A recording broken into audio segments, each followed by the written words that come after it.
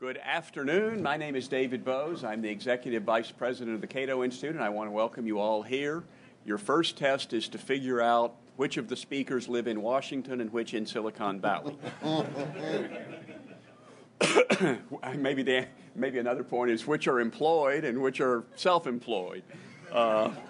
But we're going to have an interesting discussion. Many of the interesting ideas in the world come from the West, from the frontier, back to the imperial capital, and this may be an example of that. The discussion of homesteading the high seas. We homesteaded much of the West as we moved west, and if you want to go any further west, if you want to do any more homesteading, I guess it would have to be the high seas. And one of the questions that I have in thinking about this is, are the oceans the next frontier? We used to talk about space as the last frontier. I don't like the idea of last frontier. There's always got to be another frontier. Maybe the oceans will be that. Is homesteading the ocean a way of achieving libertarian utopia, as some people have argued over the years? Or is it a way of achieving ecotopia, which is certainly popular with a lot of people these days? Could it be both? I thought Reason Magazine, Catherine Mangu-Ward did a nice job recently in summarizing what she called an idea that has long attracted libertarians and others who would like to see a little more competition between forms of government. The idea is to get out into international waters and set up a floating outpost, or 12 or 1,200 outposts, from which people can come and go experimenting with different types of legal, social, and contractual arrangements. And that's certainly a subject of libertarian interest. Are there different kinds of legal and contractual arrangements that the world could be organized on? One of the board members of the Seasteading Institute, Peter Thiel, said something very similar. We're at a fascinating juncture. The nature of government is about to change at a very fundamental level. As bad as things are in Washington, I don't think the nature of government is about to change at a fundamental level here. It's just going to be more of what it already was. So we're glad to hear that there might be an opportunity for that somewhere else. So our main speaker today will be Patri Friedman, who is Executive Director of the Seasteading Institute. Patri worked for Google as a software engineer for about 4 years until he left to found the Seasteading Institute. He says in his biography that he is an avid poker player, a prolific writer on political theory and philosophy, and an active participant in festivals such as Burning Man and Pensick. And he's writing a book which you can already find online in first draft, but the book continues to evolve, a book called Seasteading, A Practical Guide to Homesteading the High Seas. After Patri talks, we'll have comments from a couple of our Washington colleagues. Doug Bondo has been interested in the law of the sea since he was working on it for President Reagan in the White House. Some of you may have heard Michael Kinsley's comment that the law of the sea is one of those topics that more people want to write about than read about.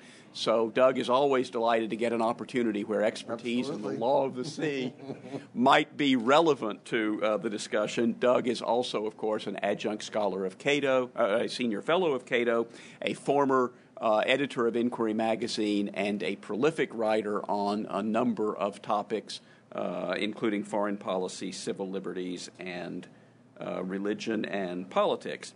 And then we'll have some comments from Arnold Kling, who is an adjunct scholar of the Cato Institute, who holds a PhD in economics from MIT, who blogs at EconLog, and who has wide-ranging interests in economics, technology, and political economy. Perhaps most relevant here, although I won't presume to know what he's going to talk about, but perhaps most relevant here, he has shown an interest in writing about issues of competitive government, and that's certainly relevant here. So please welcome Patri Friedman.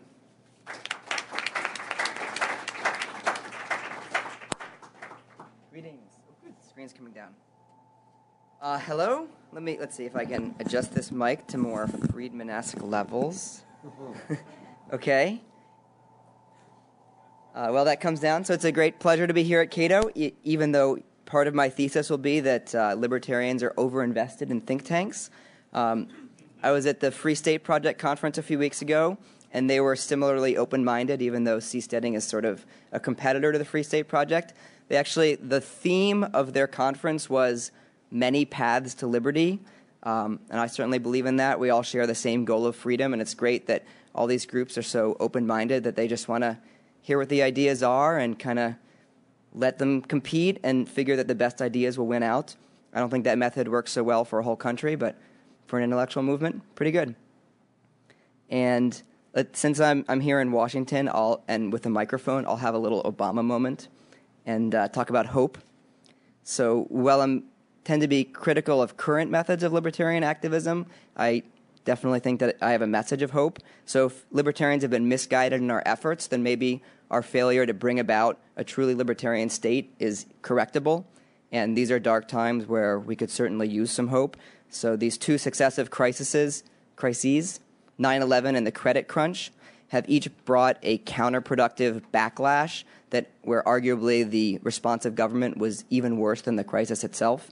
So we're in a decade where at the end of the decade there may be more and worse government than at the beginning. That's kind of depressing. And I'm here to offer an alternative that does not require winning the war of ideas in Washington. Libertarians around the world, I've just come back from speaking in London, Copenhagen, and Hamburg. Libertarians there told me that these ideas give them tremendous hope for the future. So let's see if I can bring some of that hope to the city that needs it the most. This is change that we can believe in. And you're supposed to say, yes, we can. All right, so since this talk is fairly short, it will only include some of the things from my standard longer talk. So I'm going to start with why we should seastead, like why are we interested in going and building cities on the ocean? Some people are like, well, of course you want to do that. But most people are like, why would you want to do that? And I think it's much more important to convince people why we should do this than to talk about the details, because once people are interested, they understand how it will make the world better, they try to answer their own questions. You know, they think, well, how will you get electricity? And they're like, wait, I've been on a cruise ship and we had electricity. Maybe it's not such a problem. So the quality of question goes way up because people are enrolled in using their own mind. In terms of how to seastead, as mentioned, I have the book online, Seasteading, How to Homestead the High Seas, so you can go check it out and learn more. We've got a whole big website at seasteading.org with all kinds of information about our current strategy and such. And I'm actually very happy to be crossing off this third point here because it's now an essay in Cato Unbound that came out yesterday, kind of like the last 5 years of my thinking about how to change the world and how not to change the world and what is a framework for evaluating freedom movements. So check it out in Cato Unbound, and feel free to ask questions based on that material. All right, so what's the problem? I'll go kind of quickly on this because hopefully I don't need to convince all y'all that government is a problem. But it's the largest sector of the global economy. It's 36% of GDP here in the U.S., almost 50% in Europe. And that's just direct spending, not counting regulatory effects. And because it's so big, so backward, and so omnipresent, our political system is sort of a meta problem. It's a problem that gets in the way of solving almost every other problem that we'd like to. It's not the only meta problem. I mean, I'd say that poverty and maybe the limitations of the human mind are as big or bigger, but it's one of the biggest ones. So there's a lot of numbers and economics that you can bring into talking about the problems of government. I'd like to start with a more human side of it. So this is a story that was in the news when I was first writing this presentation. Unfortunately, it's not very unusual. It's just one that happened to be in the news then. This is from August 13th, 2008. A Hong Kong computer programmer who had legally resided in the U.S. for 15 years went for his final green card interview and was locked up. He had overstayed a visa because the Department of Homeland Security sent a key notice to the wrong address. He also had cancer. In detention, his complaints of excruciating back pain from the cancer were treated as fakery. After he lost the ability to walk, he was dragged around in shackles. As he lay dying, his wife and 2 children were denied access to him, and he died in custody. This story is not unusual, and it's important to remember that the toll of bad government is in human lives. This is how many people were killed in war in the 20th century. This is genocide, starvation, or otherwise killed by their own government. This is individual homicides.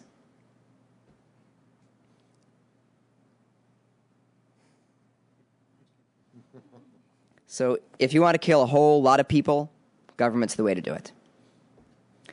Now, it's easy to think that the problem is human nature. Evil things happen because of evil people. It's very intuitive, but it's wrong. It's like people who blame greed for the financial crisis. People have always been greedy, and you can't blame change on a constant. Other things have to change to allow that constant to express itself differently. And how we organize societies creates incentives that has a huge impact on how people express themselves. And I think that right now we don't organize societies very well. So the U.S. in a lot of ways, not all, is the freest country in the world, but here's one example of how bad things are. So raise your hand if you think that you've broken a law so far in 2009. Right. So this is really screwed up, right? When you have, I'm gonna just assume that most of you have broken bad laws, which is probably true.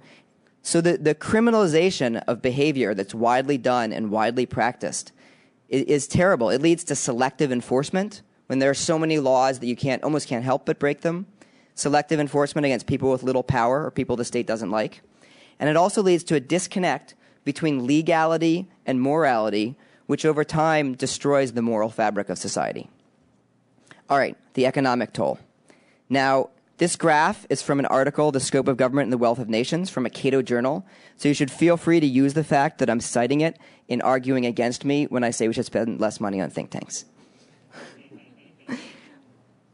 So a lot of arguments have been made for the value of government spending, but they just don't seem to hold up to economic analysis. Here we have, along the bottom, government spending as a percentage of GDP in OECD countries from 1960s through 1990s. On the y-axis, we see growth of GDP. There's a strong linear relationship. R squared is 0.42. More money you spend on government, the slower that growth is.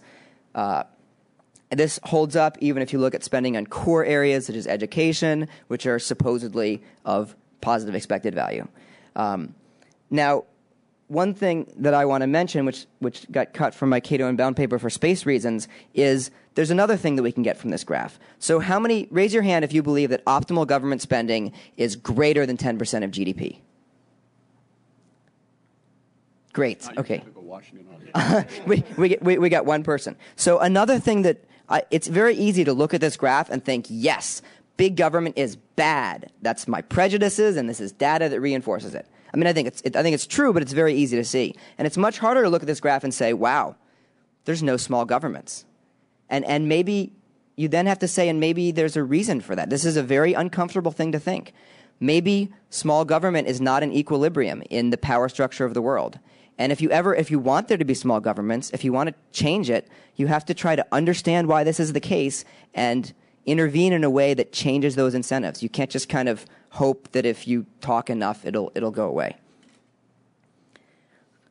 A lot of people have poor intuition for exponential growth. It can be hard to understand, hopefully not this audience, but just to point out how big an effect this is, this is the EU. The green line is how fast median income in the EU will grow at current spending levels of 50% of GDP. The orange line is how it would grow at the 6% a year if they went down to 10% of GDP. Over a long period of time, exponential growth has an enormous, enormous impact. This is where our modern wealth comes from, is exponential growth. And I hopefully don't need to convince this audience that more wealth is a good thing. But just in case you're arguing with non-libertarians, let me point out that maximizing this exponent and growing wealth quickly and largely is crucial to the development of our entire species. Even though the extra utility of a larger TV is probably not very much, there are some giant problems facing humanity that are currently unsolved. For example, everyone in this room has a hereditary genetic disease, a disease which currently is fatal that kills 100,000 people a day. All of you have it. It's called aging. And it can be fixed, most likely, but it's going to take a lot of money to do it. Space was mentioned in the introduction. Currently, humanity has all our eggs in one basket. We're not diversified off of rock number 3. And that's a big problem. We live in a giant, uncaring universe with forces far more powerful than us. It's depressing. It's not fun to think about. Much more fun to think that we are this special race created by some being in the sky, just for his purposes to live a nice life. I don't think that's true. And so getting out into space is incredibly important so that we don't all get destroyed. So these are two things that are huge problems facing humanity that are going to take lots and lots of money, so wealth matters. All right, so why do we have this big, awful government if it's so bad? Here's an explanation from my dad. And this is going from the level of analyzing policies to analyzing institutions, which I think it's an important level to argue at. So one reason is democracy. My dad's metaphor is, imagine buying cars the way that we buy governments. 10,000 people get together and agree to vote, each for the car they prefer. Whichever car wins, everyone has to buy it. It wouldn't pay any of us to make any serious effort to find out which car is the best. Whatever we decide, our car is picked for us by other members of the group. We'd all be driving beige Toyota Corollas, most popular car in America. But it gets even worse because in 50 years, we'd still be driving beige Toyota Corollas. How can you innovate and experiment when you can't bring out a product for a niche market, test it out, learn, iterate, and see that market grow? Now, I've been using this example for a while, but at my talk in Copenhagen on Sunday, someone told me about this East German car, the Trabant, which was built for decades in East Germany, and it never changed. Now, from the Cato Unbound paper, I'll just mention another problem with democracy, specifically for libertarians, is actually two problems. One is we're not in the majority. The David Nolan's research suggests that libertarians are about 16%. I believe this gentleman here has a Cato briefing which says 7 to 13%. That's not enough to win any elections, although it's plenty to start a new country, say. The second problem is that libertarians are systematically underrepresented in electoral victories. Why? Well, how does an election work? An election works partly, if you're a cynic like me and most libertarians, where in that candidates bid for their office with resources that they will get by achieving it. They offer special interests and others who can control money and votes, their influence in the future. If you're a libertarian and you're running for office to not use your influence, what do you have to offer? You can't capture special interests. You can't get as many donations. You have to rely on a broad base of support. And you have this whole problem of broad interests have a higher transaction costs and do worse than concentrated interests. So the problem with getting reform in democracy is libertarians are in the minority and we underperform in elections. So I think democracy is hopeless. All right, so this argument is already at a meta level because we're not talking about policies, about laws, but about the system that generates policies. But I'm a computer scientist. I have to be even more meta than that. I want to talk about the system for generating systems for generating policies. Or to be a little more concrete, the industry of government, the industry in which institutions compete. So government is just an industry. It has a bunch of firms. Why does it do so poorly? Why is it inefficient? First, it has an insane barrier to entry. Countries ruthlessly protect their sovereignty over land, and there's no unclaimed land. Every rock in the world is owned by a country or apportioned by international agreement, like Antarctica. And which means that in order to try out a new government, you have to defeat some old one, which means that you have to win a war, an election, or a revolution. Okay, if you think something like the operating system industry is uncompetitive, this is ridiculous. Like, I have an idea for a new way to make a new country run. And in order to accomplish it, I have to win a war, an election, or a revolution. I mean, first of all, business people, the people who I think would best design a new society and run a new society, they're not going to want to fight a war, risk their lives, get their hands dirty. But it's a ridiculous barrier to entry to entering this industry. Okay, the second problem is there's enormous customer lock-in. Moving between countries is expensive and highly regulated. Again, to go to the operating systems industry, when all of your applications and all of your experiences with one operating system, it's hard to switch. Versus a website, anybody can just start at one website, go to some other website. It works pretty well.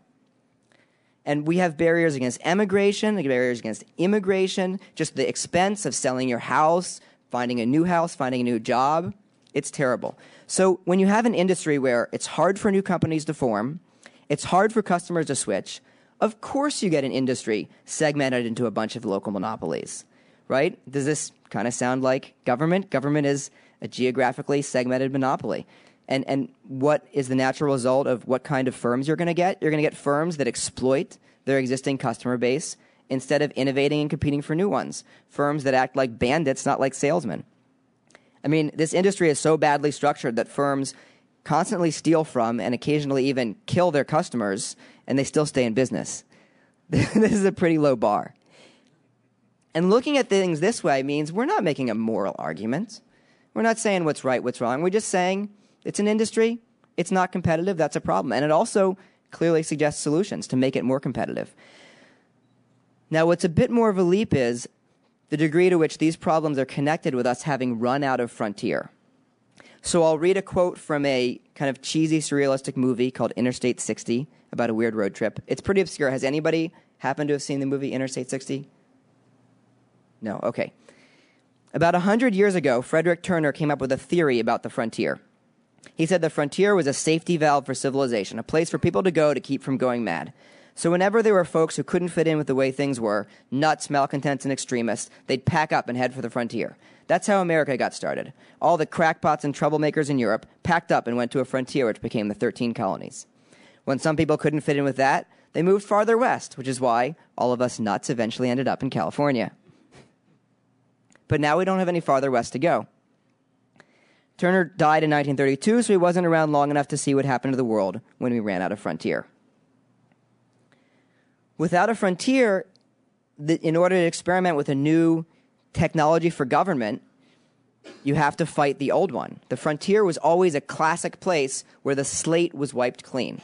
Now that we don't have one, it's kind of no surprise that we don't have much innovation in government. And it's notable that it's not that everything is that you try out new things at the frontier and then they're just better there. Innovations made on the frontier can sweep backwards to the rest of the world. All right, so we have a big problem, one that's been around for a long time, the problem of bad government. We need a big solution, something clever and sneaky and different, which is why I think the answer is to open a new frontier on the ocean by homesteading the high seas. This may sound kind of strange, but thinking back to this analysis, which admittedly was originally designed in order to lead to this solution, but I still think it's somewhat true. How does homesteading the high seas help?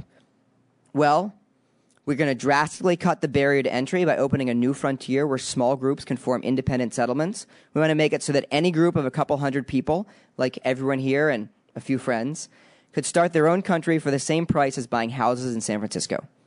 That's pretty expensive, but there's economies of scale that could bring it even below that. But that's not the weird part. This is the Empire State Building and the Freedom of the Seas, a cruise ship, to the same scale. So it's no exaggeration to say that the ocean lets things as big as skyscrapers move. Not move as an expensive, special, one-time thing. Cruise ships ply the seas on a regular basis, constantly. This feature of the ocean has had enormous impact on civilization. This is what's brought us globalization, global trade.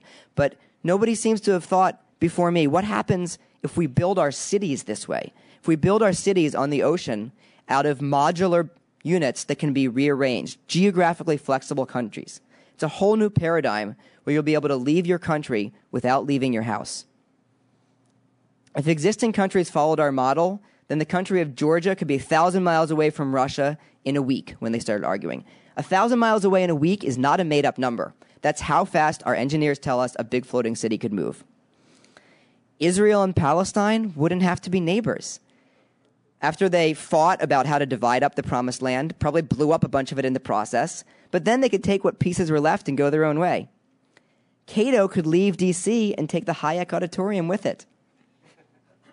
Any country whose laws were too oppressive would find the best and brightest, and their factories and their homes, melting away to grace some friendlier land.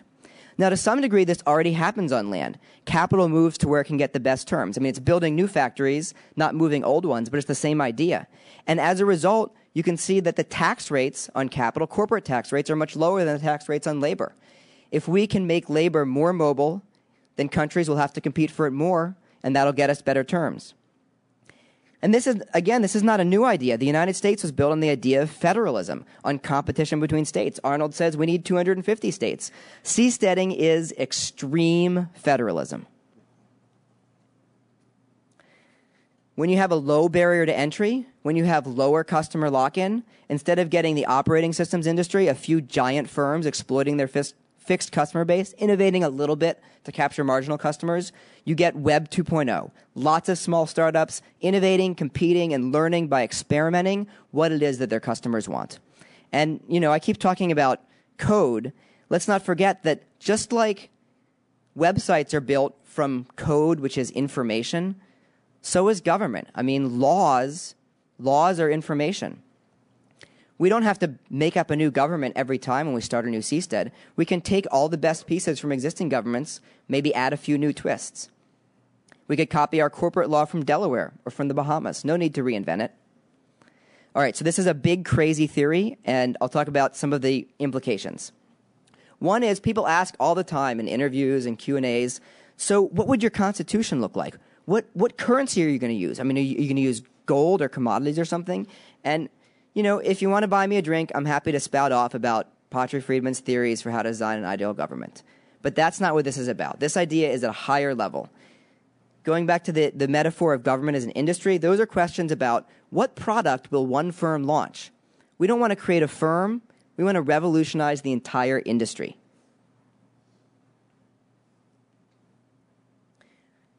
All right, so one of the powerful things about this idea is that seasteading is a technological solution to the problems of politics.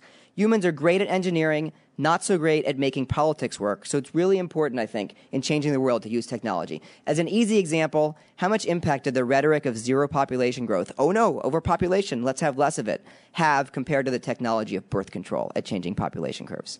I mean, we're not talking about a difference of tens or hundreds of times, we're talking about a difference of millions of times in the effect on the world. Way better a hard technology than an easy solution of convincing people to your way of thinking or changing political systems. And this theory is also why I believe that seasteading is not utopian. Utopianism is to do the old thing in a new place and just kind of hope it'll be different. All right, you can't change the world unless you have a realistic theory for why things are the way they are now and why they'll be different your way. And I think that we have one. And this is also why I'm skeptical of solutions like trying to win the war of ideas that aren't based on a theory of why we have big governments, or maybe are based on a false theory like just not enough people have heard the word about libertarianism. I mean, writing policy papers doesn't change the incentives of the government industry. So even if you don't believe in seasteading as a specific solution, and I say the same thing in my Cato Abound essay, that's fine with me. If all you get out of my ideas is that we need to think about why we actually have big government and intervene in ways that might change those reasons, that's good enough for me. That's all I want. You're welcome to think that seasteading is a ridiculous answer and come up with your own answers. What matters to me is that we're operating within a realistic framework where maybe we can make a difference. This is how I feel when people try to make a libertarian society happen by convincing an entire nation to change their minds. This is also, I think, how the people who try to do it sometimes feel.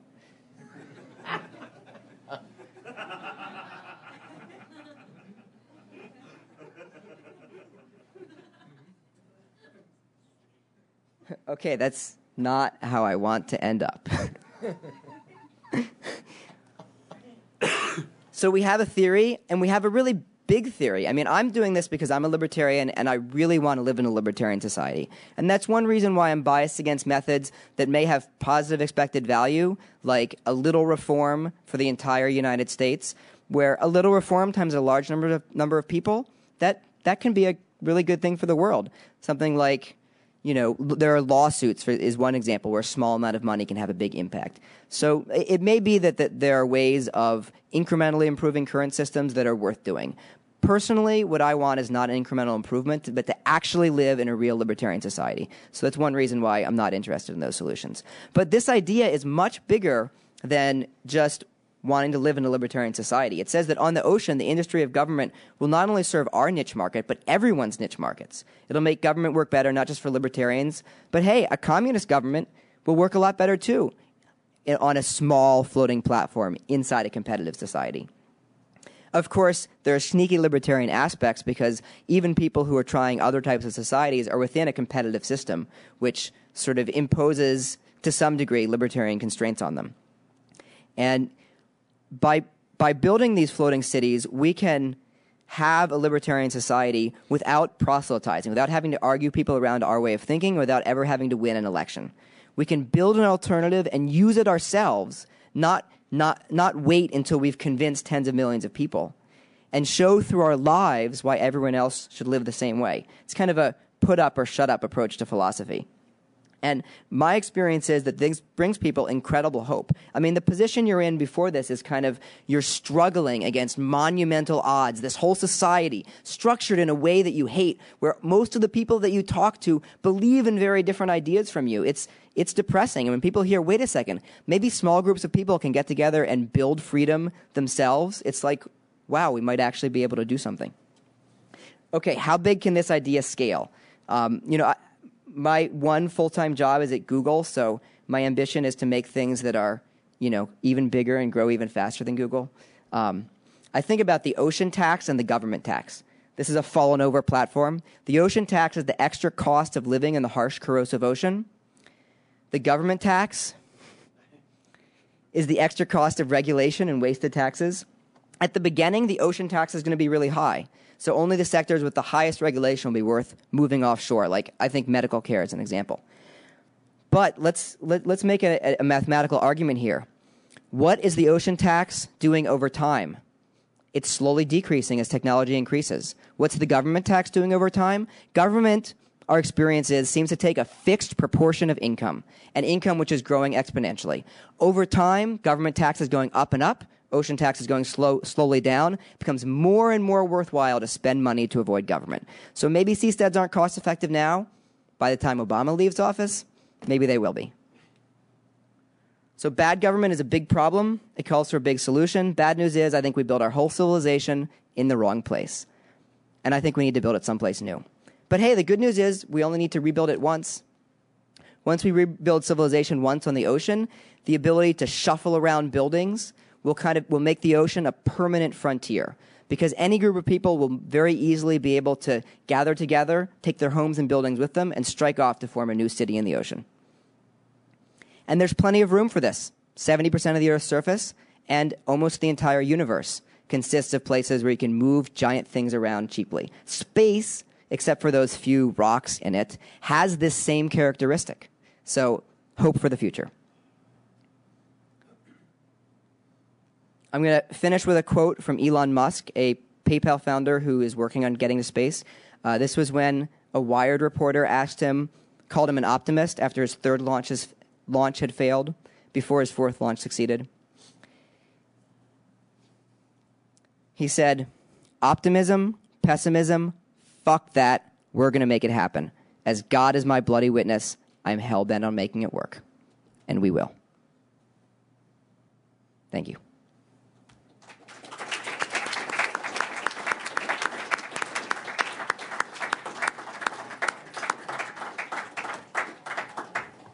Thank you, Patri. There's some very interesting stuff there that ought to generate some discussion in a minute.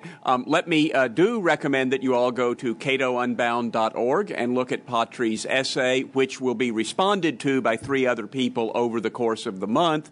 And while you're there, you might also look at the March issue of Cato Unbound, which talked about the high rate of incarceration in the United States and what can be done about that.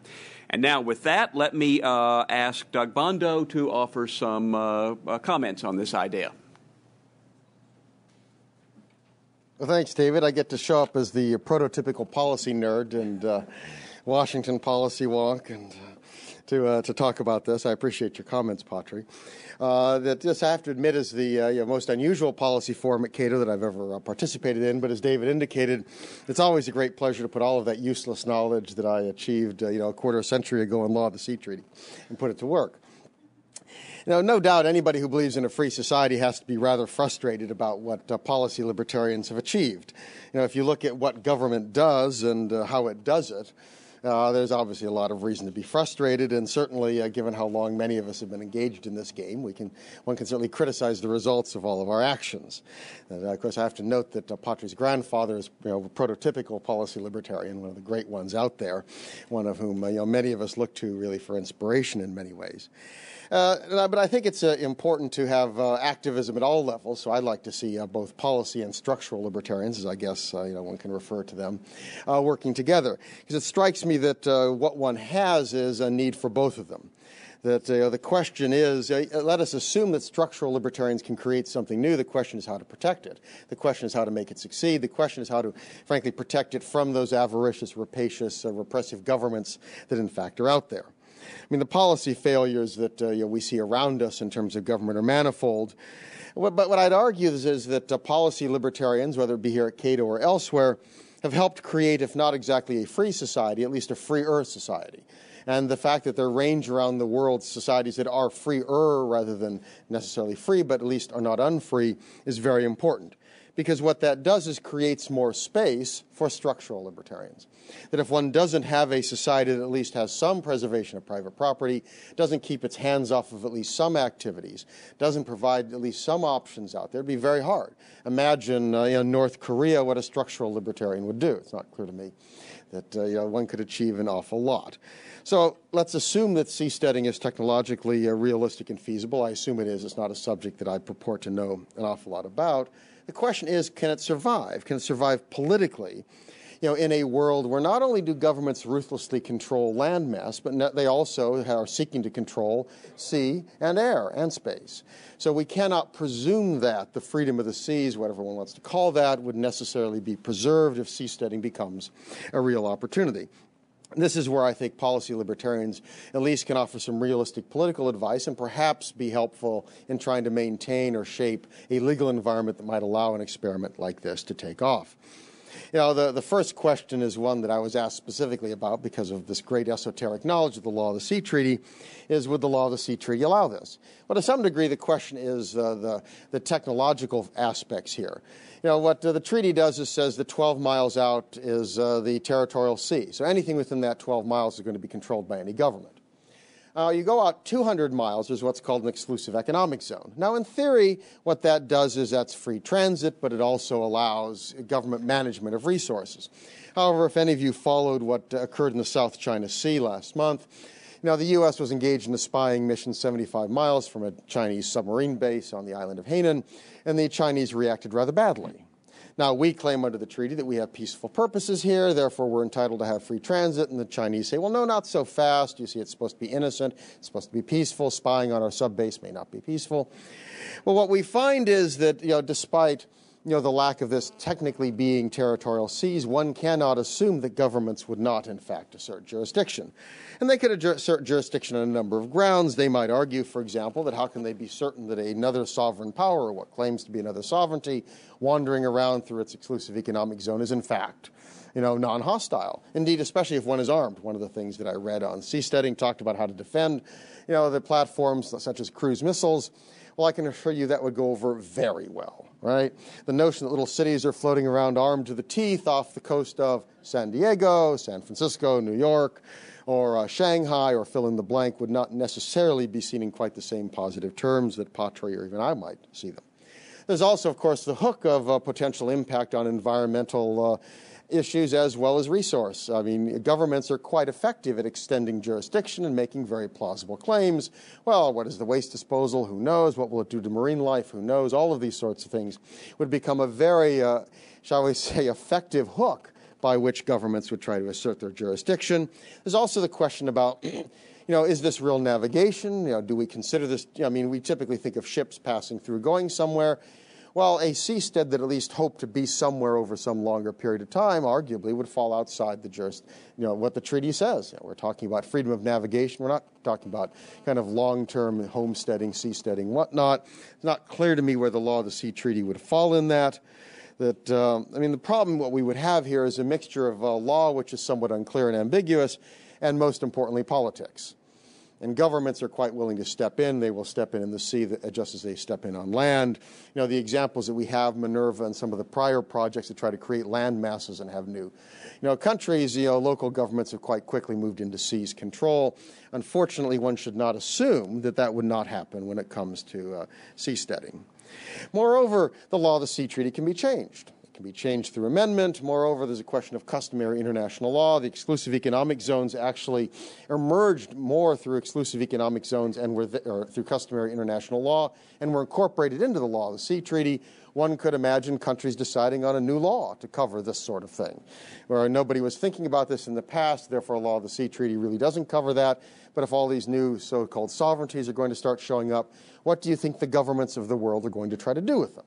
The governments of the world are not likely to view this as being good to have new competition, and are likely to try to come up with a new legal regime that would in fact limit and control these sorts of institutions. And I think the problem here, again, is practicality. Governments tend to be territorial. They tend to be territorial whether or not there's territory or water or space. So what I'd argue in this kind of a case, that in certain ways the best hope to maintain some kind of a legal regime, the best way to maintain some space for human activity may very well be the activities of policy libertarians. That is, absent some action to try to protect this as an option, whether it be legislative, political, or otherwise, other than an attempt to try to maintain the sort of space that's necessary for people to be free and creative in coming up with solutions like this, there's going to be an extraordinary problem. And here's where it matters to have a society that is freer rather than unfree. Because a freer society may very well provide at least some of that space, while an unfree society is not likely to do so. I merely think about the idea, let us assume for the moment that seasteads are going to decide they want to transit along the Korean Peninsula and float along the dear leader's paradise of North Korea. What do we think is likely to happen there? What if they show up China's coast, off China's coast? I could predict what might happen there. Or what if they wander by the Somalia coast? In contrast, there is different, if it's United States, if it's along Europe, if it's Great Britain, if it's Australia, there may very well be a different response simply because the societies are very different, have a different vision of individual liberty, have a different sense of legal codes and whatnot.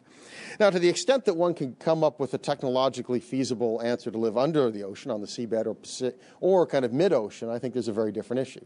The further the reach from governments, the more costly it is for governments to try to assert jurisdiction, the harder it would be for governments to try to do so. The problem, I think, with that, of course, is that to some degree that will probably make seasteading less plausible in terms of people wanting to live there.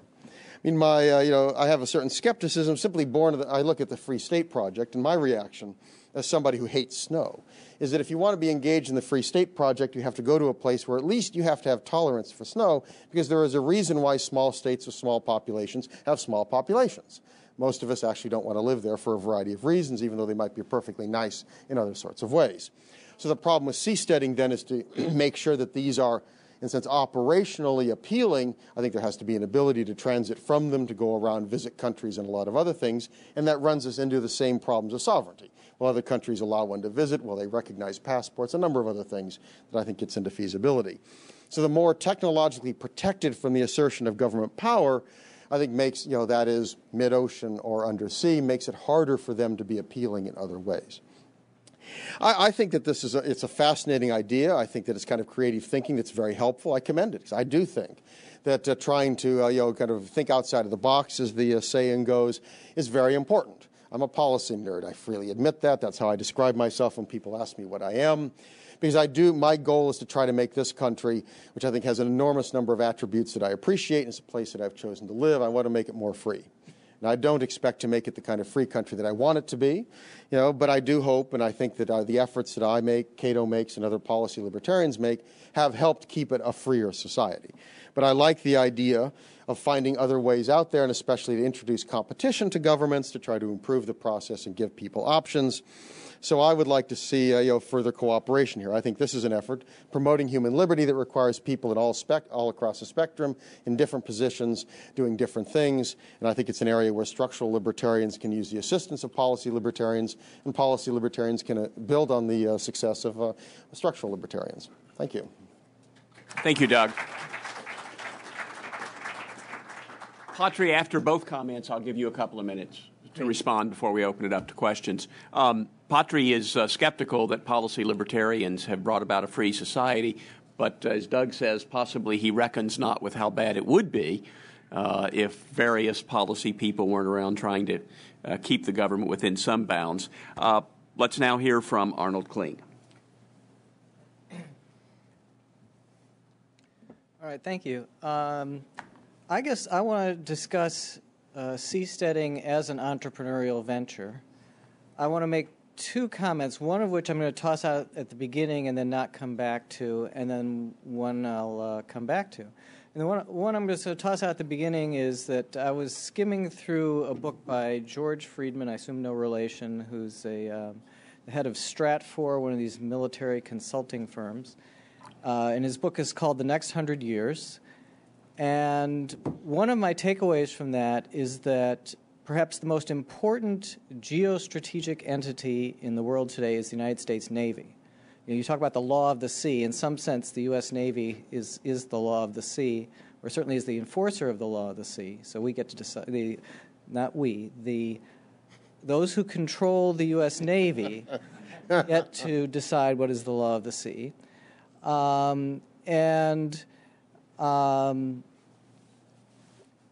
Basically, the U.S. Navy can pretty much locate and blow up anything that floats. And everybody has to take that into account. It ultimately affects trade flows, where trade can flow and where it cannot. It affects capital flows. It affects relative currency relationships. It affects how Cuba relates to Mexico or how China relates to Singapore and so on.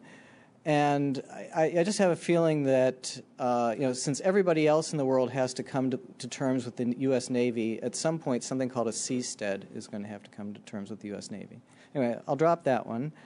The second point that I'll make is that there are huge agglomeration benefits of cities, and I'm not sure how you can get those benefits on a seastead without government breaking out in some way. So, and I'm not sure we have the solution to that. Okay, so as an entrepreneurial venture, first I want to present you with a copy of this book. It's the first book I ever wrote. It's called Under the Radar, Starting Your Net Business Without Venture Capital. I'm not plugging the book. In fact, if I were, it's out of print, probably deserves to be. But it does contain all of my collected wisdom about being an entrepreneur. And a couple of points of the collected wisdom I think are relevant here. One is I talk about using a 30-mile-an-hour wind. I think, if you're up to bat and the wind is blowing to the opposite field, don't try to pull the ball, hit the ball in the direction the wind's blowing. And I think, for starting a business, that means, go with a trend. Go with something where the market is moving your way. And I think seasteading has that going for it. Now, that might seem a little counterintuitive. We're in a world where the magazine headline is, we're all socialists now. But the reality is we're not all socialists now. And I think people who are not socialists, the resistance that I call it, is kind of in desperate straits these days, not very confident about what the political system might do for them. And so there's a market for something like seasteading. So I think he's got that going. The other relevant bit of my collected wisdom is to position your business offering relative to a well-known competitor. The most frustrating, or not the most frustrating, a frustrating mistake that I encounter among entrepreneurs is that they want to describe their offering in its complete fullness with all the sophistication and all the nuances and all the many reasons for it. And you really should be presenting your offering in a short phrase. It's like blank, but blank. Position it next to a well-known competitor. So I was trying to think of sort of what you could do with that for seasteading. It's like a cruise ship, but you live on it long term. Yeah, okay, maybe. Or it's like the Cayman Islands, but you can get out of the way of a hurricane. That might be a way to position it. You've talked about the Free State Project. It's like the Free State Project, but we start out as the majority. That's a good one. Or how about it's like Galt's Gulch, but on the ocean? So I see a lot of people recognize that, nod their heads at that. Another way would be it's like Galt's Gulch, but non-fictional. It is non-fictional, assuming that is non-fictional. And that's getting closer, but then this whole frontier thing, I think, is really what gets it. And I think it's like the Pilgrims going to Plymouth Rock, except in the 21st century. I think that's the one that really kind of nails it. But let's think about the Pilgrims for a second. I mean, they gave up a lot to come here. They took huge risks. They left behind their livelihoods. They left behind presumably a lot of their families, although a lot of them did move as families. And they left behind a lot of their neighbors, although again, in some cases, whole neighborhoods moved. Not in the overall migration of the Puritans. And I think that's really tough. And I think that the early adopters of seasteading are going to have to have that same kind of willingness to take risks and leave a lot behind in order to live according to their beliefs. So that almost makes this like a religious entrepreneurial thing. I mean, I think that you almost have to be saying that you're appealing to the puritanical libertarians. Think about that phrase, puritanical libertarians. But that's in some sense what you're trying to do. You're getting people who are willing to sacrifice some other values and maybe leave behind family, neighbors, and maybe even their line of work in order to live according to their beliefs, kind of like the Puritans did. And that's an interesting sell. It may not be but it may be a pretty difficult sell. I think one of the things that makes it a particularly difficult sell is I think that I've bought into the notion that there really are scale economies with cities. You'll see the claim made that sort of innovation and creativity and wealth creation come from large cities and agglomeration benefits and so on. And I think that's also true from a lifestyle perspective. I know. Around here, if I'm interested in a restaurant, I go to Tyler Cowen's Ethnic Dining Guide for Washington, D.C., and it turns out that even though I live in the suburbs, I'm like less than 10 minutes away from one of his favorite Thai restaurants. I'm less than 15 minutes away from one of his favorite Indian restaurants. And for that matter, I can call up Tyler Cowen and say, where are you eating these days, and have lunch with him. All those sorts of benefits I feel like I would lose going to a seastead. I mean, there's just this diversity of lifestyle. It's hard to picture, Sarah Jessica Parker having her next series be, Sex in the Seastead, without it ending after about one or two episodes. So, there's just a lot of agglomeration benefits to cities that are important, and then. Okay, so maybe seasteading could scale up to the level of cities, but at that point, does government emerge? Do people, have a hard time, in an environment with, hundreds of thousands or millions of people in close quarters and in, with a lot of impersonal interaction? Are they able to get along without government? And that's I think it's not clear. And so what I'll finish up with is saying that I think that the problem of allowing large numbers of people to live in close proximity and have lots of interactions without government emerging is a tough problem to solve. And I think that is the essence of the problem. It isn't. You don't solve it by just creating a few seasteads, and we won't know that whether you've solved it until you've created a seasteading community, maybe the size of Singapore or something.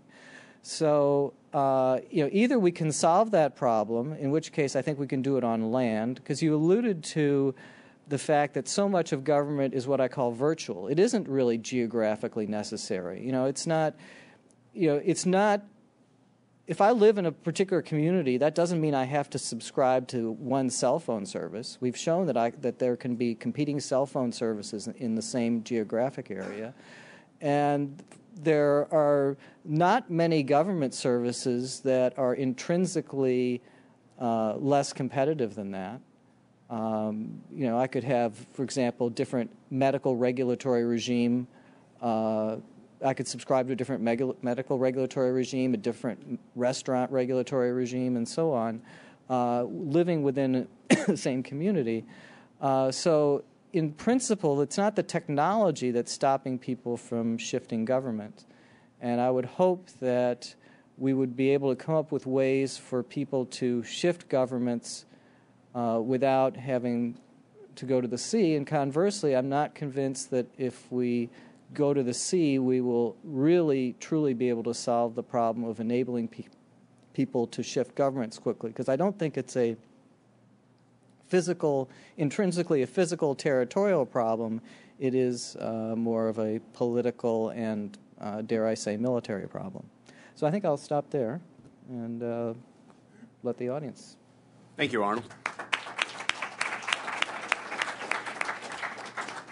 Okay, I do want to get to questions, and I see you made a lot of notes, so don't give another speech, but make some responses to these critiques. Sure, yeah, I made some notes, which now leaves me with the problem of reading my handwriting. Not an easy problem. All right, so first in response to Doug, so he made a statement I found very interesting, which is governments tend to be territorial, which I agree with, and I find it very strange to then go from there to arguing with fighting them on their own territory. Governments tend to be territorial, so our best chance at a free society, I think, is to get outside of their territory. And I would almost describe it as our last chance at a truly free society. Now, it may be that a truly free society is not possible, that incremental benefit is all that we can get. But if there is some chance of a really free society, which is what I really, really, really want, then it probably is far away from current government powers. So I think that we should try that and see whether it's possible. He also mentioned the advantages of sympathy on land, which it's definitely true. The more sympathy on land we have, the better. I was just in Copenhagen where I saw the commune of Christiania, which is kind of in the center of Copenhagen. They took over some land and they have their own drug laws, their own other laws. And part of the reason why it lasted so long is that they had support from the local community. The local people saw it as a good thing that these people had their autonomy. So that's certainly true. However, I'd like to make a really important point, which is that in terms of accomplishing the goal of having more people be interested in freedom and having a culture of freedom, examples are incredibly important and far more important than words. How many millions of words of Cato publications does it take to add up the two words Hong Kong in pitching the benefits of free markets? All right? People believe in real-world examples. And going and experiencing a new society with different rules for yourself has far, far more power to change people's minds about what's good and what's possible than any amount of books and columns and any other kind of talking to them you do. So, yes, we want to change culture on land too. Yes, the culture on land matters, but examples, living our own life and having it work, that's the best way to change minds. Arnold, I'll just comment on a few of his things. I definitely consider him a fellow traveler. He has some great thinking about competitive government. In terms of entrepreneurial ventures, I'm engaged in two right now related to seasteading. I'll just briefly mention one is to provide medical services on a cruise ship. In Arnold terms, it's like medical tourism, but you just get on a ship out of San Diego instead of flying to Thailand. And the other one is cruise ship condominiums. As he said, it's like a cruise ship, but you live there full time. Note that cruise ship condominiums, while they can only achieve limited freedom and are kind of just a little first step, they solve this problem of cities that Arnold mentioned, because you know, not only do you have a city, you have every city in the world, 1 week at a time. I definitely agree with him that as a pioneering venture, seasteading has big risks, and it'll tend to appeal to sort of, I wouldn't say libertarian Puritans, but maybe libertarian zealots, those who are most passionate about this new society. The same thing is true for the Free State Project, right? I mean, if you have to go move to someplace new, you're going to appeal to the people who are most passionate. But I think that growing the society in the long run will happen not from passionate libertarians, but by creating a place where the costs are low enough that we can just throw open the doors and be like the U.S. was in the late 19th and early 20th centuries, have 10,000 people from all over the world moving in every week to make a better life for themselves. I think that's where the bulk of the population is going to come from. And history shows, I mean, if you have a great place where people can build factories and make a new life, the poor people from all over the world will come there. And this general point of if we can solve the problem, we can solve it on land, there I really disagree. The history shows that government cements its power over territory and is very, very resistant to any attempt to get new power over that territory. I think that being able to go to this unclaimed place, the ocean, and furthermore that once you're there in a city that you can drag your building away with you when you want to leave, I think that this changes the incentives, makes the industry more competitive, and will make it have to serve its population better. I mean, we can argue about how big a direction that is, but the ocean is fundamentally different from land. It has these waves, which are expensive and hard to deal with, but also it has this ability to shuffle things around. That's a fundamental physical difference, which makes the incentives there different. And as you know, we all like economics, and we all know different incentives leads to different results. So I definitely hope to find ways to organize large groups of people better. I agree with Arnold. That's the hard problem. Seasteading doesn't solve that problem. It creates a market to solve that problem. And we all know that having a competitive market is the best way to solve problems. So I don't know what solution will arise for that. None of us here know what a better way to organize a big society is. All I know is I have faith that if we set up a competitive industry in which entrepreneurs can try out different ways of solving this hard problem, we have a better chance than if we have a bunch of local monopolies that all don't actually need to solve the problem. I mean, the truth is, if one of us here has an idea about how to solve that problem, they can't really do anything about it right now. I mean, maybe you can write papers and try to convince people and bash your head against the wall of democracy, but there's no way an entrepreneur can really try out a new society with seasteading there is. Thanks. Okay, let's open this up for questions. We will bring microphones around so that the online video and everything gets it. So, questions? Yes, right here. Thank you very much. Charles Rice, Merger Market. I just can't get over the logistics problem, because if you've got ships sailing around, ships dock eventually. They have to. Furthermore, the resources that would feed these ships come from land. The ocean is basically a desert. I'm wondering how, since these ships are dependent on land and terrestrial powers essentially, how they can possibly retain their independence from terrestrial powers. Right. So one advantage is that the ocean is the cheapest way to move goods that there is. So definitely want to trade with land. We'll need to trade with land, but we can get goods from any country. So it would need a very large cartel of boycotting selling us goods to stop us. And I mean, sure, the ocean is a desert, but that doesn't mean that we can't flourish economically. I mean, Singapore and Hong Kong are two great examples that had freedom and a good geographic location, and that was it, and they were able to flourish. So there is a historical example of governments using the power to resupply.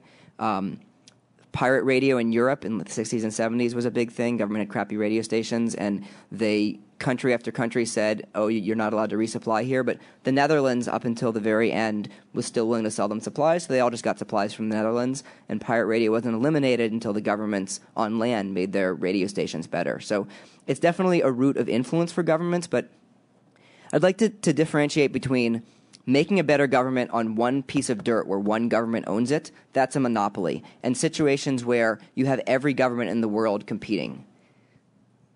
Trade goods or flags for a ship, related to the law of sea. These are examples where you have you can get it from any government in the world, and so there you're kind of creating competition, and it's much, much harder to stop you than if you're trying to get freedom in one place ruled by one government.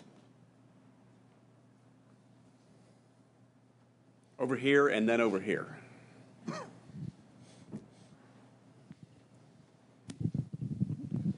Jason Kuznicki with the Cato Institute. It strikes me that you work very hard at solving a problem that isn't my problem. What I mean by that is, if I wanted to immigrate, I wouldn't really have the problem that I can't drag my house with me. I'm not attached to my house. I could sell it, or if things got really bad, I could just leave it behind. The real problem I might have is that a bunch of people with guns would stop me. And it is not clear to me that moving that problem over water eliminates it. What is going to prevent the urge to keep people in or to keep people out. That's the real problem here, is that organized groups of people deny entry or deny exit. And putting that over water versus putting it over land doesn't really change the problem, it just moves it. It would seem to me, if anything, that advocating for much, much freer immigration restrictions would achieve almost everything that seasteading wants to do, and it wouldn't require any great new technologies. Excellent comment. I definitely agree that that's good. I like your comment because it's in this framework of analyzing the ecosystem. So absolutely, anything we can do to decrease the friction on labor moving accomplishes some of the same goals. It makes government more competitive. But I think you're focusing on one aspect, which is the customer lock-in, and missing the other one, which is the barrier to entry. And the answer is, if people can found more different governments, then there will be more competition. I mean, basically what you're saying is firms in an industry want to lock in their customers. That's totally true. And governments on the ocean will want to lock in their customers. But if it's easier to start a new government, then you have to compete, and one of the axes that you'll compete on is less lock-in of your customers. And so, I mean, now we see with Linux, we see a move towards more open standards. People are like, hey, I'm mad that you're locking in my data and I want to be able to get it out. So I think if there's more, if new countries can be started, some of them will be open.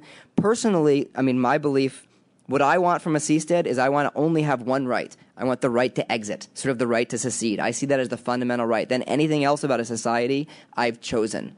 And, if people can start new seasteads, then they can start new seasteads that say you have the right to exit, and we can decrease this friction. But firms will still want to lock in their customers. I mean, that's just human nature, and we can fight it to some degree, but there's still going to be some of that lock-in. Doug and Arnold, if you want to jump in on any of these, just wave your hand or shout at me. Right here and then right there. Go ahead and take a mic up there. Hey, Patrick, good to see you again.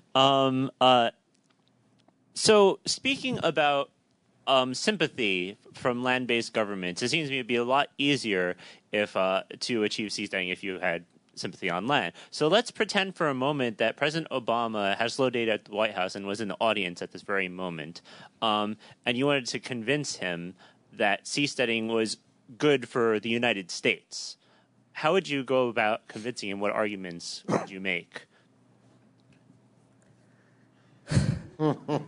I don't know that I could convince him because he's psychologically invested in the current system, but I think what I would say is the United States was founded on this system of federalism, this belief that all the states would kind of ally together against common enemies, but that each was a place where we could try out different laws. And right now we don't have a place where people can experiment on a small scale with new systems. The United States is such a big system that it's hard to experiment and hard to move it. And if you have groups of people out there voluntarily choosing the risks to try out new things, then the United States can watch and see that some of those things are disasters and some of them are good. And I would probably try to cite some of Obama's claimed policies that he wants to do but that he doesn't have support for, and say, see groups of people who believe in your version of healthcare or some other policy that you want. They can go out there and build a society around that, and we can see if it works. I don't think it would work, but I'd say to him, and when it works so great as you think it will, then the rest of us will learn and want to copy it. Okay, Jim Pinkerton. Thank you very much. I very much enjoyed this, but I can't help but think, and I'm Jim Pinkerton from the New America Foundation, that if Thomas Hobbes were here, he'd make short work of this. He'd simply say that within minutes or days or weeks, the governments of the world, one or another, would just come and conquer this if they thought there was any real value in doing so. So I can't help but hear that whenever the sort of practicalities of that Doug so eloquently alluded to kept coming up, you sort of fell back on the idea that this is sort of a metaphor. This is sort of a metaphor for what the sociologist Albert O. Hirschman called exit, loyalty, and voice. And you've got a critique here. It seems to me that if you were really serious about this, if this were really the goal to actually see this be achieved on the exit argument that Hirschman made, you'd be talking more about space. Because surely the barriers to reconquest by states has to be a lot greater than just sending a destroyer across the Pacific Ocean. The reason America became independent was because the British couldn't come back here effectively and reconquer us after they tried to do that. So, and I would also point out to you that the settlement, in terms of your history, that much of the colonization and discovery of America was government organized plunder. Certainly all of Latin America.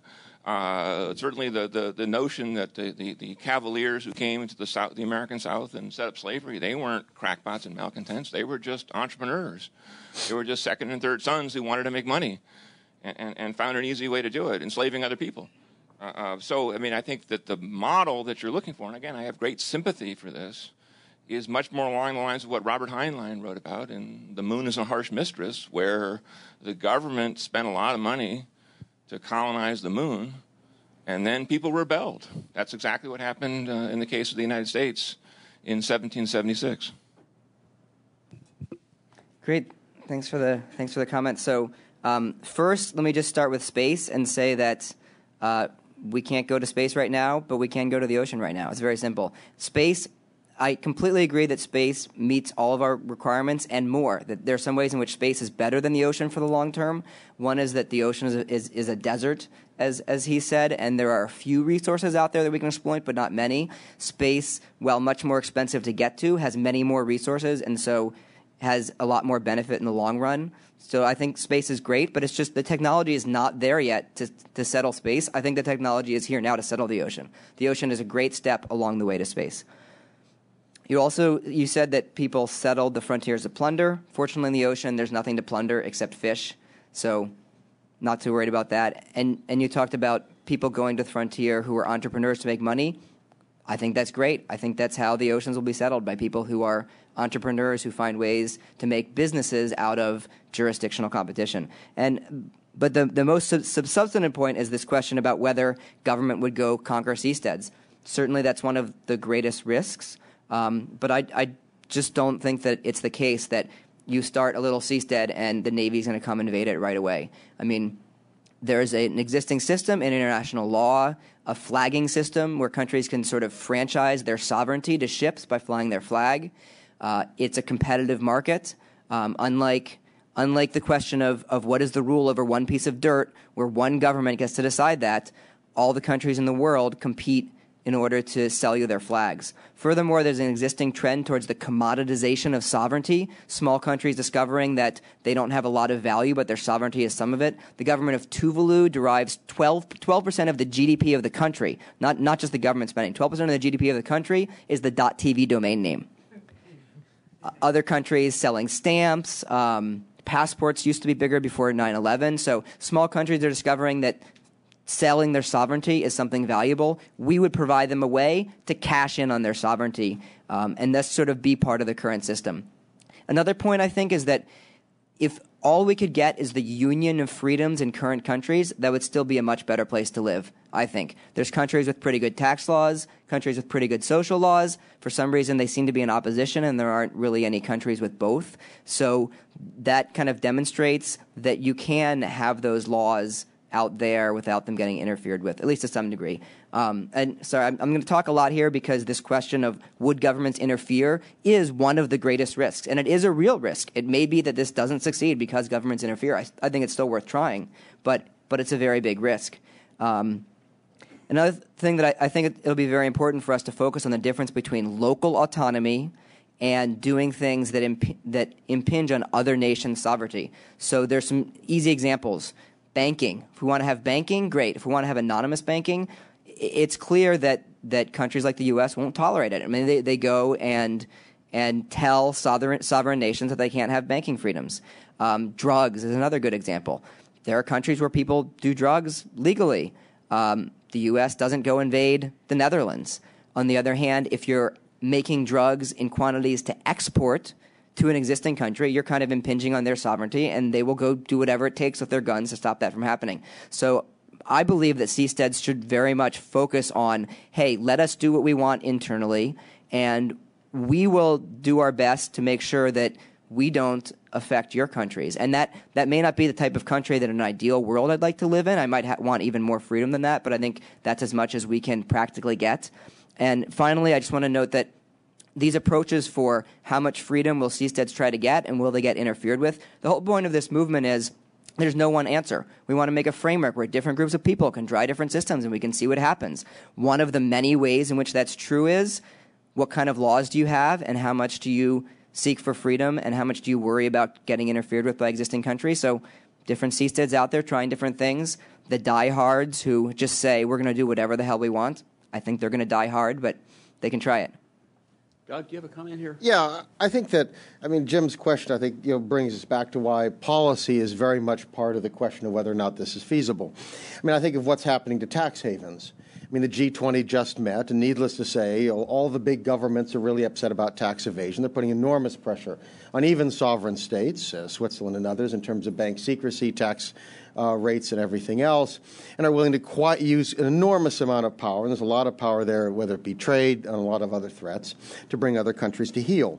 And it strikes me, just imagine, let us assume, I don't think the first small seastead does it, but 2 or 3 seasteads appear off the U.S. coast. And, within kind of at some level reach, 100 miles, 150 miles, something like that. And we see production, we see other sorts of things. One can imagine what starts happening. The environmentalist will show up on Capitol Hill and say, can you imagine what's going on here? This is going to ruin the environment. We have no controls over this. We don't know what their emissions are. We don't know what they're doing to the marine environment.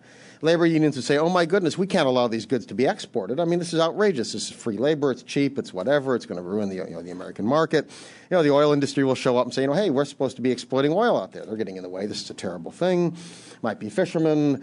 The Pentagon's going to say, well, who knows what arms they have. We've read their writings. We know they want to arm with cruise missiles. Do we want these sorts of things floating around?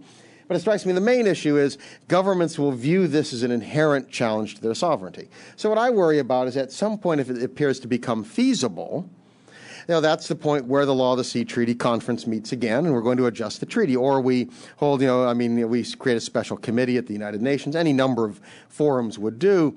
But I think one has to recognize that governments would work very hard to assert their authority. So my point in territoriality is not that the oceans are more territorial in terms of a government's ability to assert their jurisdiction, but the fact that governments are so territorial when it comes to land should warn us that they will try the same thing over the oceans. So that for this to work, it strikes me that Patri and other advocates of this have to have some sort of a strategy in terms of what to do when governments do what I think they inevitably will do. And at some point, it won't just be the U.S. Navy. It's going to be the Chinese Navy. It might become the Indian Navy. Other countries are growing. They're going to assert their power. China's expanding its Navy, wants blue water capability. So this is going to become an issue well beyond the United States, and it's going to be a challenge.